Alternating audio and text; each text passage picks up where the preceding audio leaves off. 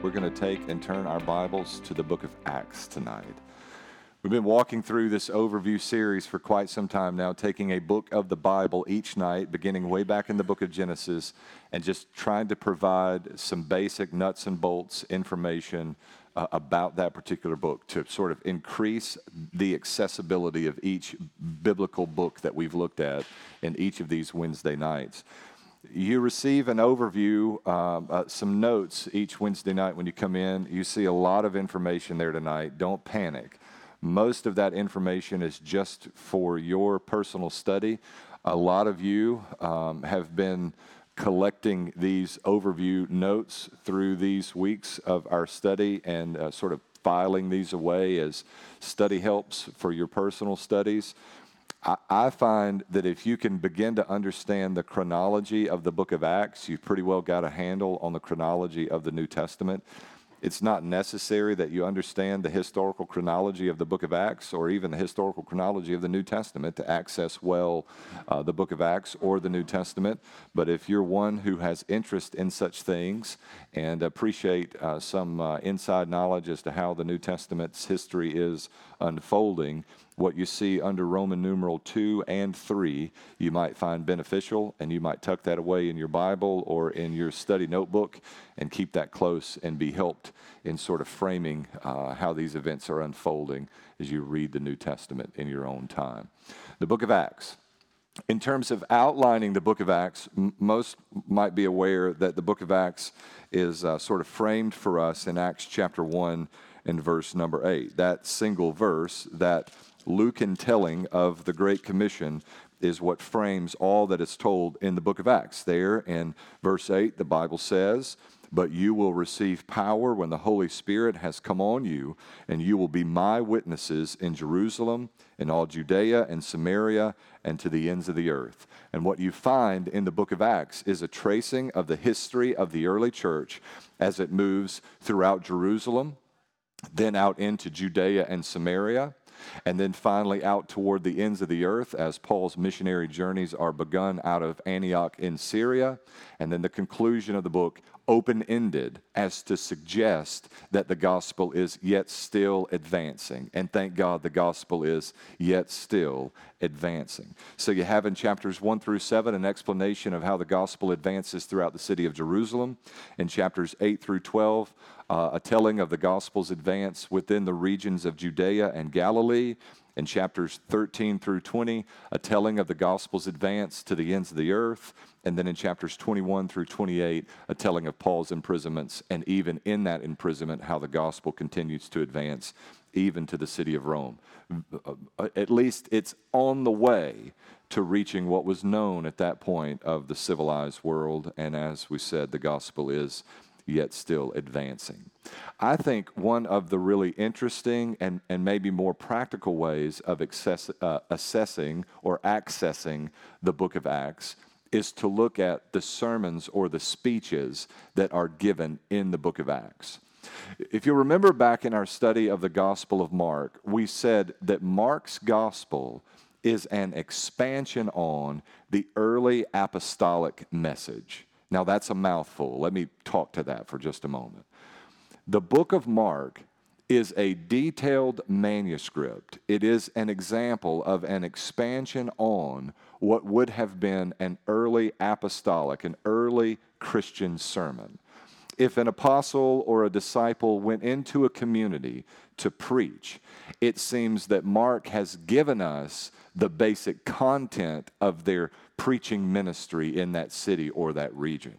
And that's informed by church tradition and history, and that Peter handed down to Mark what he wrote under the inspiration of the Spirit.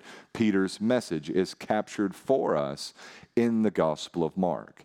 So it's an expansion on the early apostolic message. What you have in these 10 speeches or sermons in the book of Acts is a more succinct, a sort of shrunken example of the early apostolic message. Now, when I say that this is a more practical way of accessing the book of Acts, here's what I mean by that.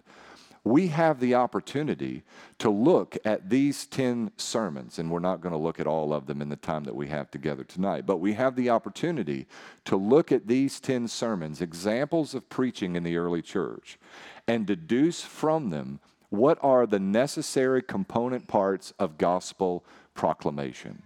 Sometimes I hear people say, he preached the gospel, or the gospel was preached, and I heard what was said, and I didn't hear a whole lot of gospel in it. When we say we're preaching the gospel, or when we sit down to share with someone the gospel, what are the necessary component parts? There's been a lot of questions about this within our bodies. We've talked about 1 million gospel shares in the next 10 years and how we get there. I have been asked hundreds of times, what constitutes a gospel share? Well, that's a good question with tentacles that go beyond what we can address in the time that we have together. But we are going to see what are the necessary component parts. When we're sharing, if we are fully sharing the gospel of Jesus Christ, what some very specific sermons, because they help us to see the gospel being preached in different contexts. Let's look at the first of those sermons in Acts chapter 2, beginning in verse number 14. This is maybe the second most famous sermon preached in the Bible. The first would be Jesus' Sermon on the Mount, the greatest sermon ever preached. But people tend to know a lot about Peter's sermon at Pentecost. It was there that 3,000 came to faith. And there's this effect of the church growing exponentially under Peter's preaching. 3,000 in Acts 2. By the time Peter preaches at Solomon's portico, just a couple of chapters later, 5,000 more coming to faith. So the gospel is advancing rapidly within the city of Jerusalem. What is it that Peter said in the sermon? Verse 14. Peter stood up with the 11, raised his voice, and proclaimed to them, men of Judah, and all you residents of Jerusalem, let me explain this to you, and pay attention to my words. For these people are not drunk. They're referencing those that spoke in other languages among them. They recognized these men did not have the natural ability to speak in the native tongue of their audience, but they were speaking in such a way that people from a variety of language backgrounds were all able to hear and understand in their own language. They supposed that they were drunk. Peter explains, they're not drunk, as you suppose, since it's only 9 in the morning. I wish that Peter's rationale for their sobriety were a little stronger, but I guess it's a good case, right? It's only 9 o'clock in the morning. On the contrary, this is what was spoken through the prophet Joel. And it will be in the last days, says God, that I will pour out my spirit on all humanity. And your sons and daughters will prophesy. Your young men will see visions, and your old men will dream dreams. I will even pour out my spirit on my male and female slaves in those days, and they will prophesy. I will display wonders in the heavens above and signs on the earth below, blood and fire and a cloud of smoke. The sun will be turned to darkness and the moon to blood before the great and remarkable day of the Lord comes. Then everyone who calls on the name of the Lord will be saved. Now let's make an observation here, because this is a shared characteristic of every sermon in the book of Acts. You'll find that there's either a reference to an Old Testament passage or a reference to the creation power of God. Now, what you'll see here is that when Paul, Peter, or other disciples are preaching to Jewish congregations, they'll begin just with the Old Testament text. They're presuming upon the knowledge of their audience that they know themselves that God is the creator of heaven and earth, that they know that in the beginning God created the heavens and the earth.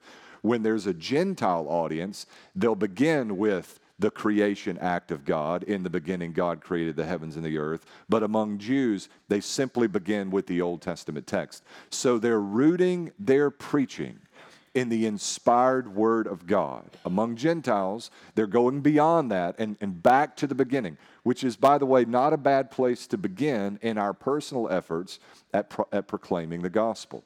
When you're interacting with or sharing the gospel with those who have zero knowledge of the Bible, zero knowledge of God, zero knowledge of the origins of the world or the sinfulness of man, going back to creation provides us with an opportunity to speak to the inherent goodness of God in creation, that He looked upon creation as it was and declared it is good. He made man, male and female, in the likeness of His image and declared of them they are good. But at the entrance of sin into the world, by the choice of Adam and Eve, everything changed fundamentally at that point. That's a necessary part of our explanation of the gospel. You may not couch your conversation in those terms, but at some point, you're going to have to get to, we are subject to a God who made us in His image. We have distorted that image by virtue of our sin. And the only rescue from that sin is the shed blood of Jesus Christ. You're going to have to deal with that at some point. Here it's the book of Joel that Peter deals with in his preaching of the gospel at Pentecost, preaching to a highly informed congregation. They had come to Jerusalem at Pentecost for religious purposes, with religious motivations. They were informed about Pentecost, one of the pilgrim feasts observed among Jews, because of their insight and their experiences in the Old Testament. Each of these sermons begins with a biblical basis. I got to say to you, as a preacher, I find that compelling, that even an apostle who writes part of the New Testament, Peter writes 1st and 2nd Peter. Peter informs Mark as he writes under the inspiration, the Gospel of Mark. Later, it's the Apostle Paul who writes 13 letters in the New Testament. These men bear apostolic authority that is not enjoyed in the contemporary church. And even those men felt compelled to begin their sermons with a biblical basis. I think it is remarkably helpful in our evangelistic efforts. And listen, God is pleased in our weakness and our foolishness often to bless our efforts at sharing the gospel. Sometimes I feel as though I've done the worst job at explaining the gospel or sharing the gospel, and sometimes it's just then that God does His most powerful work. But I want, as best I can, to root everything I have to say in the teaching of the Bible. And when there's occasion to do so, I want to help the person I'm sharing with to see with their own eyes that what I'm saying to them is rooted in the teaching of the Bible. Sometimes that's an even more difficult thing for the preacher outside of a church context, because people think I have a specifically Baptistic agenda, right? I'm one of those Southern Baptist people, except for handing them the Bible and asking them to read for themselves to see. I have no special allegiance to Southern Baptist life apart from its nearness to the Scripture.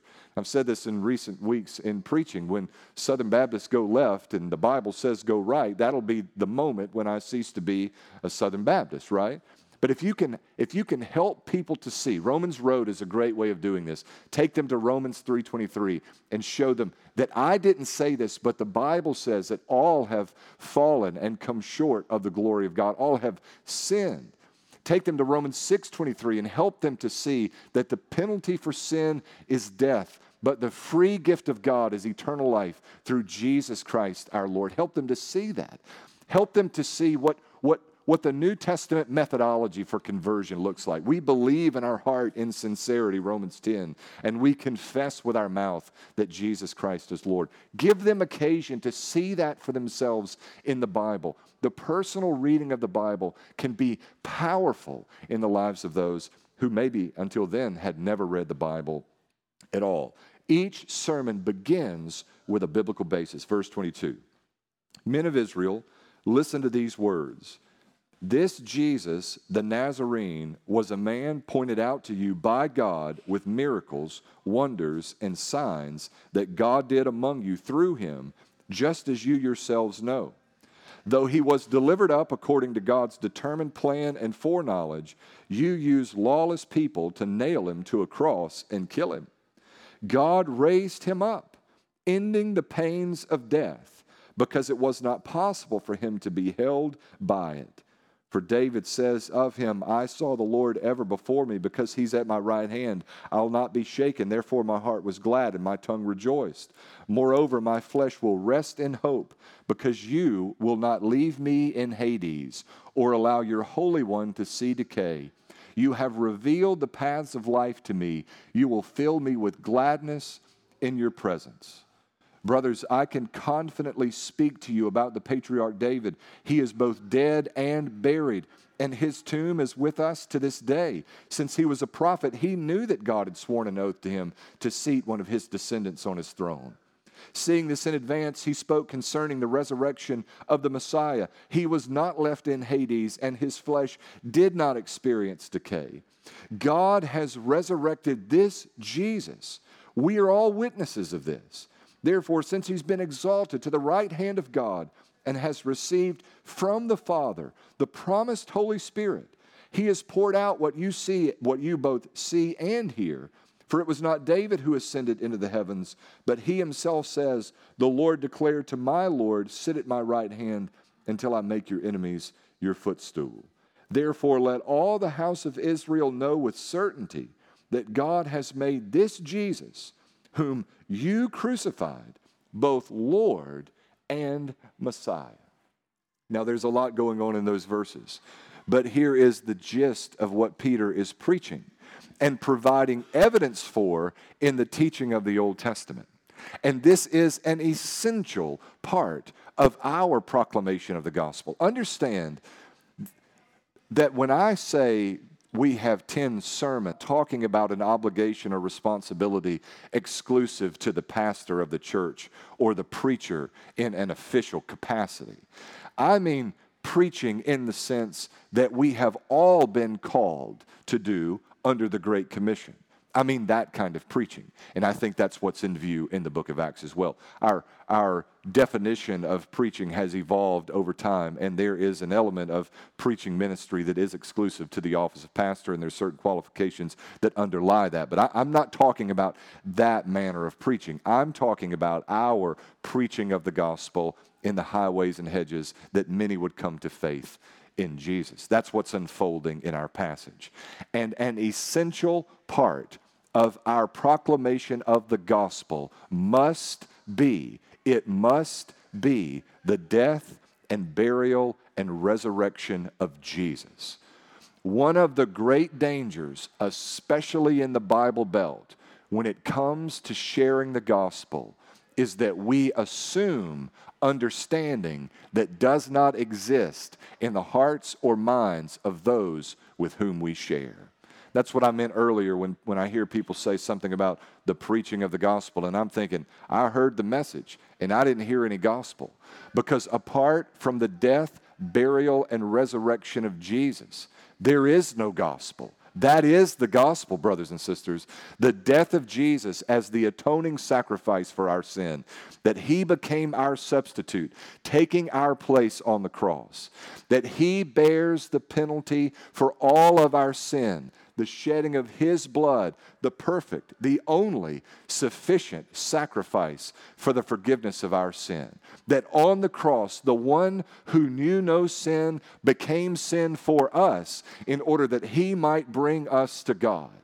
That the just one is given over at the cross for the unjust in order that he might bring us to God. You cannot preach the gospel without some conversation about what Jesus does on the cross. Now, here's an interesting thing about what I've observed in the book of Acts. As much as our tendency is to focus almost exclusively on the cross, that is, when we're right-headed and pressing forward with gospel advancing concerns, our focus tends to be on the cross.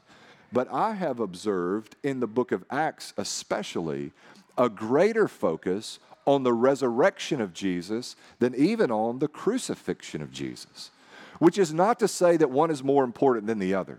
But it is to point out that perhaps in our efforts at sharing the gospel, we would be well served to give as much or more time to the resurrection of Jesus as we do to the crucifixion of Jesus.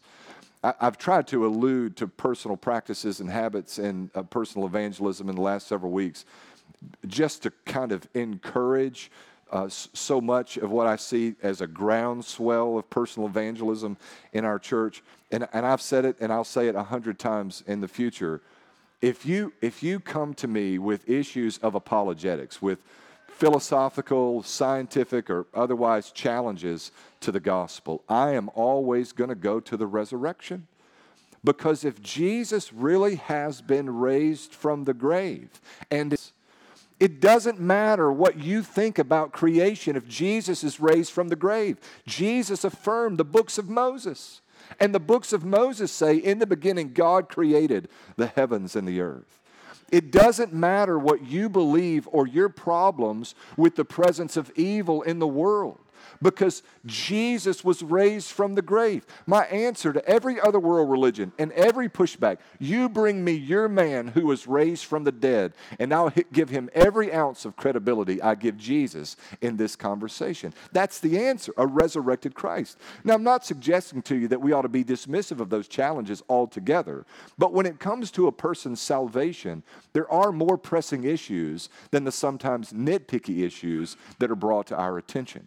Until we have dealt with the resurrection of Jesus Christ, nothing else really matters. And so that's always going to be the first place I go.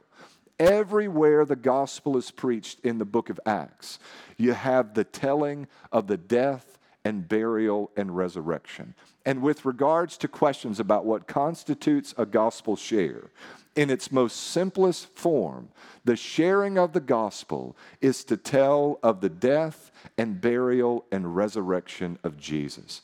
Peter does this in a compelling fashion here in our passage. Now, here's a third thing that's a key component part. There is in each of these sermons a call to repentance and faith. In fact, the work of the Spirit is so powerful here in Acts chapter 2 that Peter never gets the opportunity to give an invitation. He is interrupted abruptly, and they ask him, what must we do? How can we remedy? How can we find a solution to this problem? Remember how personal Peter's sermon must have been for many in the multitude. When he's talking about Jesus being crucified for your sin, there's no metaphor about that, right? I can say that in a Sunday morning setting. You can say that in personal conversation in a figurative way, sort of. Jesus does literally die for our sin. But it was their actual personal sin. It was their activity.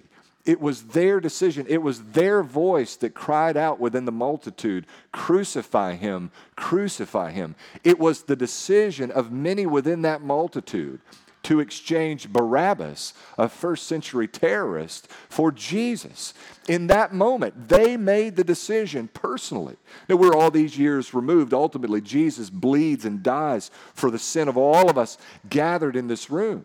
But there's an especially personal note about what Peter says here in this sermon. In verse 37, the Bible says, when they heard this, they came under deep conviction and said to Peter and the rest of the apostles, brothers, what must we do?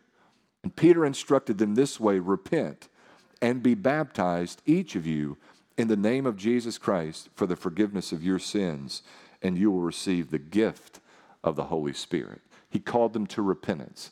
Now, you'll see in some sermons, there's just a call to repentance. In some sermons, there's just a call to believe or to faith. And in some sermons, a call to both repentance and faith. Now, here's the trick.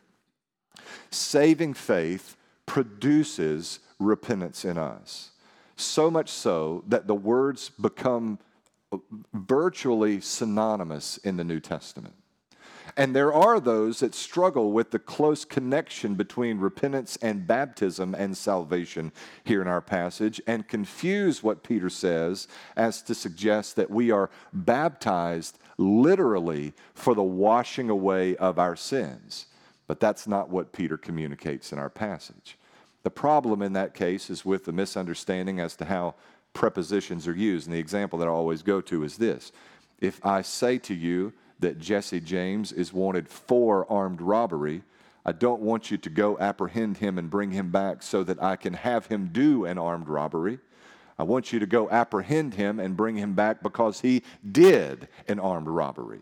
Repent and be baptized for the remission of sins is to say repent and then be baptized as an expression of your repentance and your faith commitment to Jesus. Give a public expression of your newfound faith and commitment to the one who bled, died, and rose again for you. So there is in the conclusion of each of these sermons a call to the party listening to turn away from their sin and to believe on Jesus. Look next to chapter. Give you some variety here, right? So you've got Peter, the arch apostle in Acts chapter 2, who preaches. He preaches again in Acts chapter 3. But then in Acts chapter 7, we have a deacon who preaches. His name is Stephen. He's one of those seven deacons called or assigned to deacon ministry in Acts chapter 6. And I'll have you to know that it's not a preacher, an apostle, a disciple, or a pastor, but Stephen, a deacon, who preaches the longest sermon in the book of Acts. 53 full verses and a full chapter in the book of Acts. Now, Stephen, preaching to a Jewish congregation, walks them through the entirety of the Old Testament's history. He just walks them through step by step, building the case for Jesus as the fulfillment of every Old Testament promise. Jesus is all God ever promised we would have. Jesus is just what we needed for the forgiveness of our sin. Jesus is the King of Israel, the King of all kings, and the Lord of every Lord. Jesus is the image and bright radiance of God the Father. Jesus is the only begotten Son of God. Passage after passage after passage, Stephen is building the case that all that God had promised in the Old Testament, he had now fulfilled in Jesus. The promises of God are yes and amen in Jesus. Then he starts to do what the country preachers call meddle in verse 51. Look there. You stiff-necked people with uncircumcised hearts and ears, you're always resisting the Holy Spirit. As your ancestors did, so do you.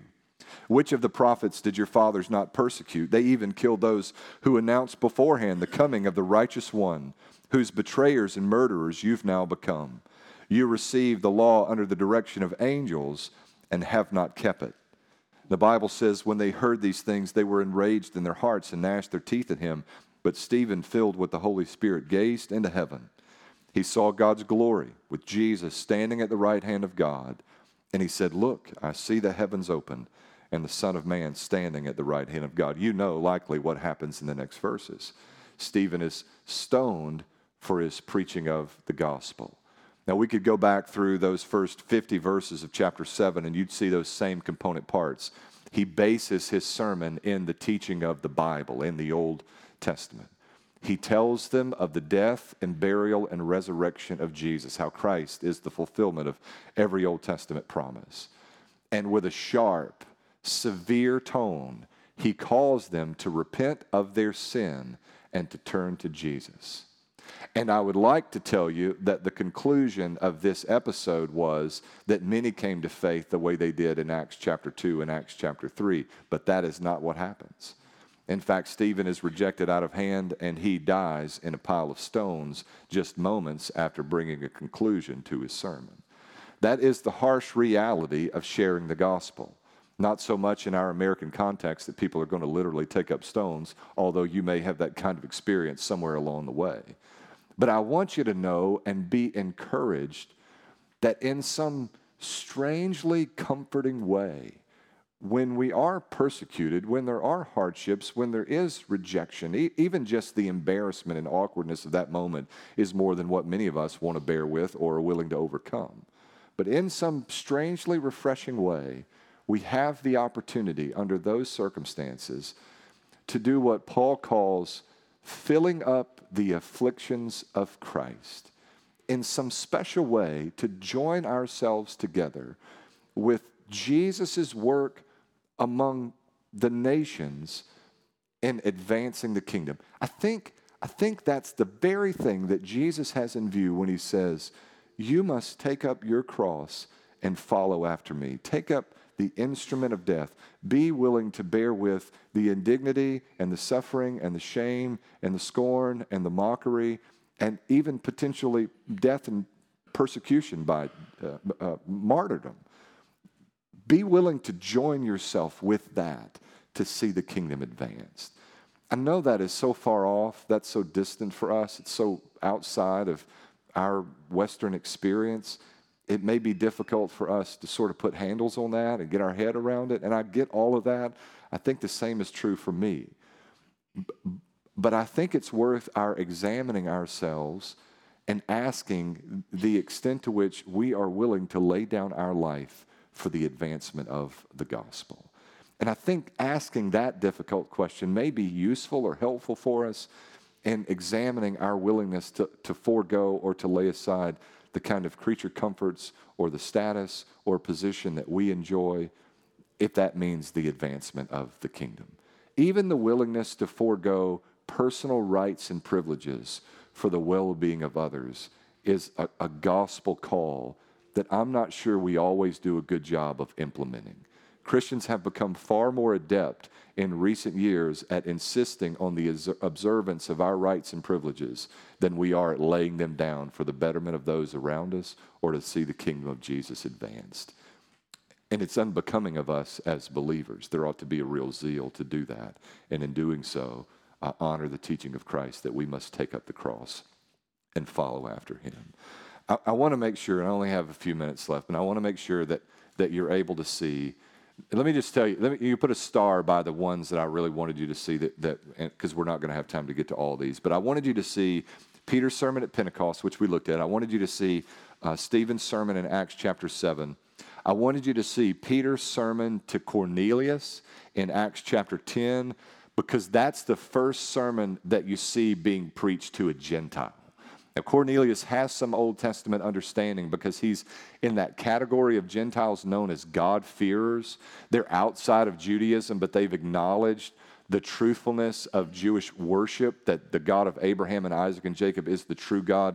But by the absence of circumcision, they have certain limitations that prevent them from being able to be really connected. In some cases, they go through the rite of circumcision and are more intimately connected with the Jewish community, but there's always that separation between Jew and Gentile. That's happening in Acts chapter 6. They're Hellenistic Jews. Some of those would have been God-fearers who had aligned themselves with temple practices on some level, although at a distance. So you've got Cornelius, a Gentile, a God-fearing Gentile that has the gospel being preached to him. A little different cultural context, but the same basic message. A message based in the teaching of the Bible, a message that is heavy on the death, burial, and resurrection of Jesus, and a message that concludes with an invitation to faith and repentance. And then I wanted you to see Paul's testimony or preaching in Antioch of Pisidia. This is Paul's message on his first missionary journey. We're getting to a different disciple, a different apostle, right? I wanted to hear Paul preach, but I really want you to hear what Paul has to say at Mars Hill in Acts chapter 17. We'll make this our last sermon for the night.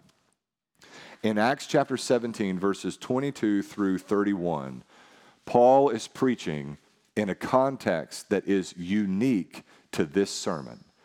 This is the only time that we have the preaching of the gospel in a complete and totally unreached audience. There's no one there, it seems, that has an understanding of the Old Testament, the Old Covenant, creation through God. None of those categories or foundations, no one seems to be aware of that. In Acts chapter 17 and verse 22, the Bible says, Paul stood in the middle of the Areopagus and said, "Men of Athens, I see that you're extremely religious in every respect. For as I was passing through and observing the objects of your worship, I even found an altar on which was inscribed to an unknown God. Therefore, what you worship in ignorance, this I proclaim to you.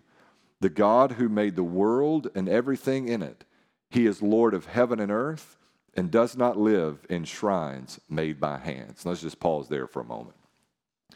In the first few words, the introduction to this sermon, notice that Paul endears himself to his audience.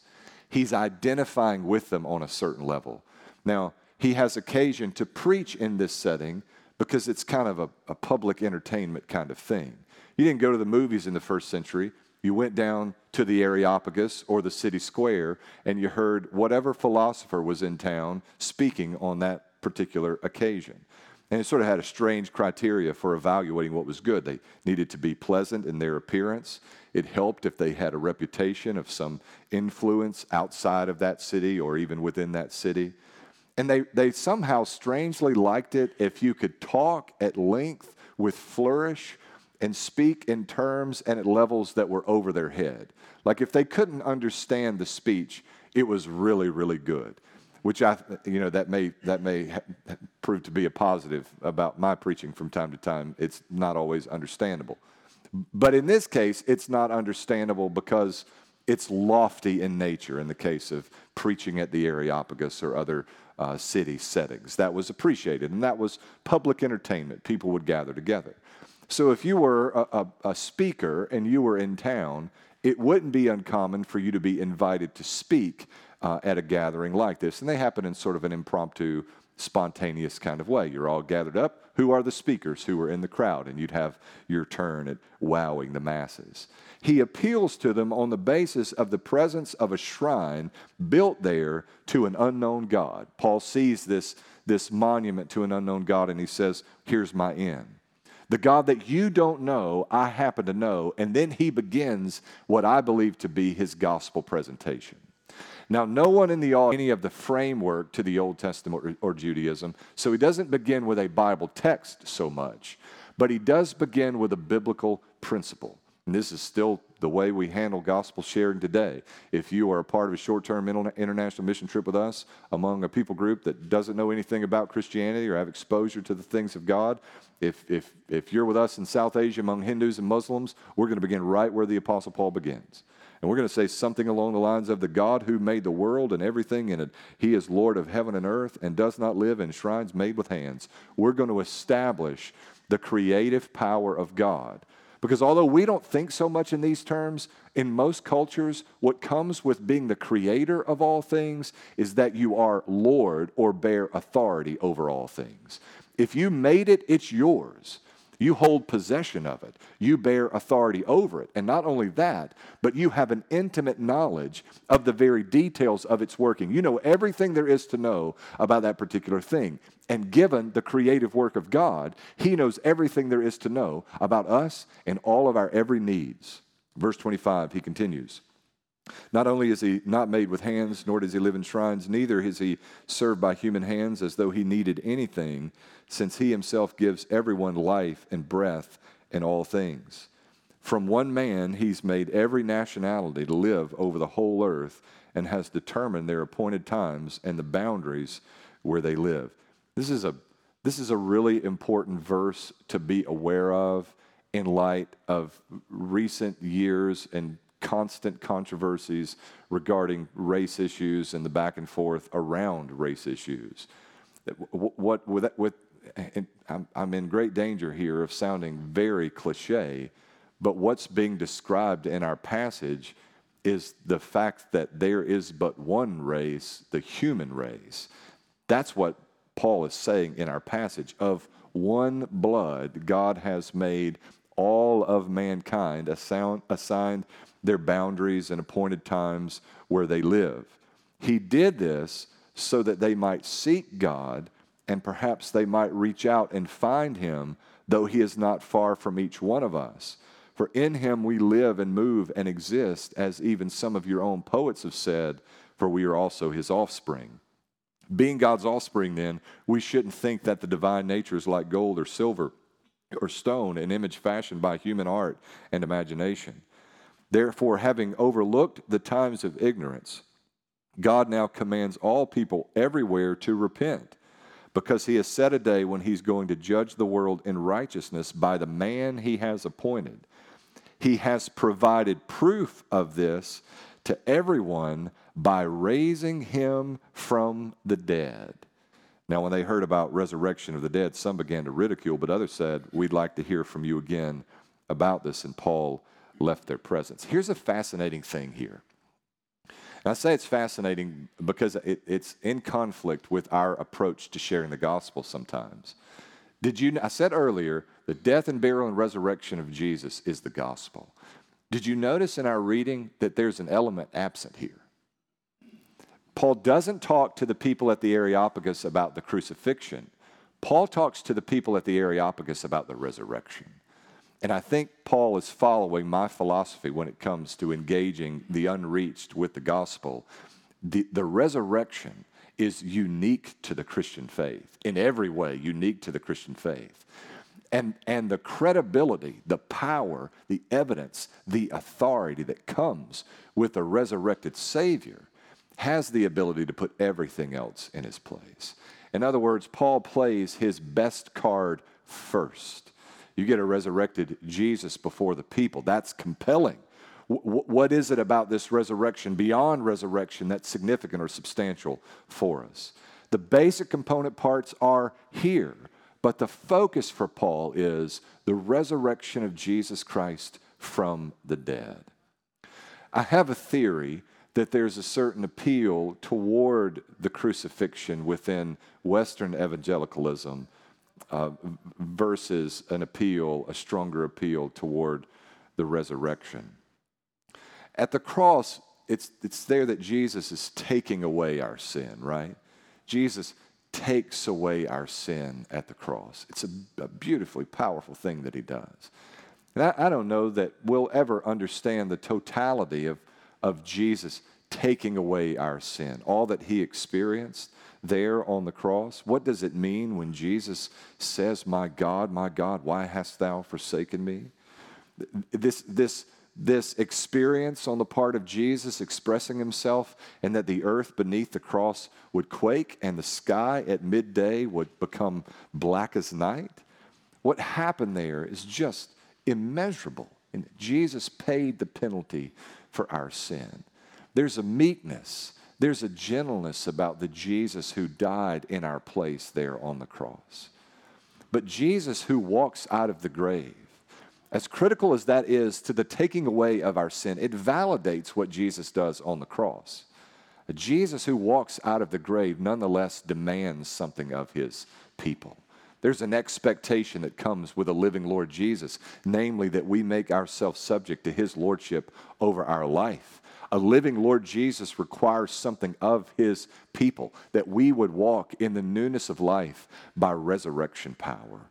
That's where Paul begins. And I think for those with whom we share, increasingly unaware of anything whatsoever about the gospel, it is a powerful card to play to focus strongly on the resurrection of Jesus and what that means for us as followers of Christ. It is his resurrection that is the guarantee. It is the assurance of our resurrection. It's the assurance, it's the guarantee of the sufficiency of his blood shed for the covering of our sin. It is the guarantee, it is the assurance of the truthfulness of Jesus' message and the power of what God was pleased to do through him. Aren't you glad? Listen tonight, aren't you glad for the resurrection of Jesus and all that that intends for us as followers of the Savior? What I wanted you to do tonight is reflect on what it is that you're going to say when you leave and you go out and you talk kneecap to kneecap and eyeball to eyeball with your lost friend or neighbor or relative or maybe even someone in your home, or that person that you work with that you know doesn't have a saving relationship with Jesus, and you've been praying for them to be touched by the gospel, and you know that it may just be you that God's put in their path to be the bearer of the light that they needed, but you're just burdened and worried. I don't know enough. I don't know how to begin that conversation. I don't know what to say. I'm just a little afraid. I pray that you would take account of these examples of sharing the gospel. You may put some things in order and think through these necessary component parts, but along the way, find the gospel courage, boldness by the Spirit to take the life-saving and life-changing message of the gospel of Jesus Christ to those who need to hear it the absolute most. Would you commit to do that? Would you leave tonight determined to go and tell someone of the death and burial and resurrection of Jesus? That is ultimately what the book of Acts is about. I would add to that, and I'm done, I know. I think there's a certain, people ask the question, why does the book of Acts end the way it ends? Because it just tails off. It doesn't have a real end. Like the book of Jonah doesn't have a real end, it just stops. And I think there's a rhetorical function to that. In other words, I think that's intentional on the part of the author. It establishes the expectation that the history of the church and the advancement of the kingdom is not over. No longer entrusted to apostles and deacons in the first century, but entrusted to generation after generation after generation, called to saving faith by the power of God's Holy Spirit. You have occasion to go and be a part of the very biblical story that we've talked about in our time together tonight. You need only open your mouth and publicly declare that Jesus is the only begotten Son of God who died for our sin and rose again the third day. Now, doesn't that excite you to be a part of what God is doing even all these years later? Let's go to him in prayer.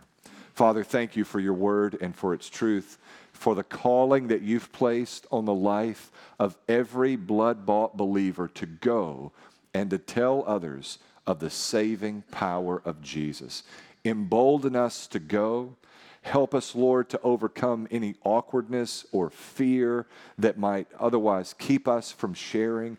Make us bold and confident in the gospel. And God, as we go sowing, I pray that you'd be pleased to grant an increase. Grant it so, God. Save some, we pray.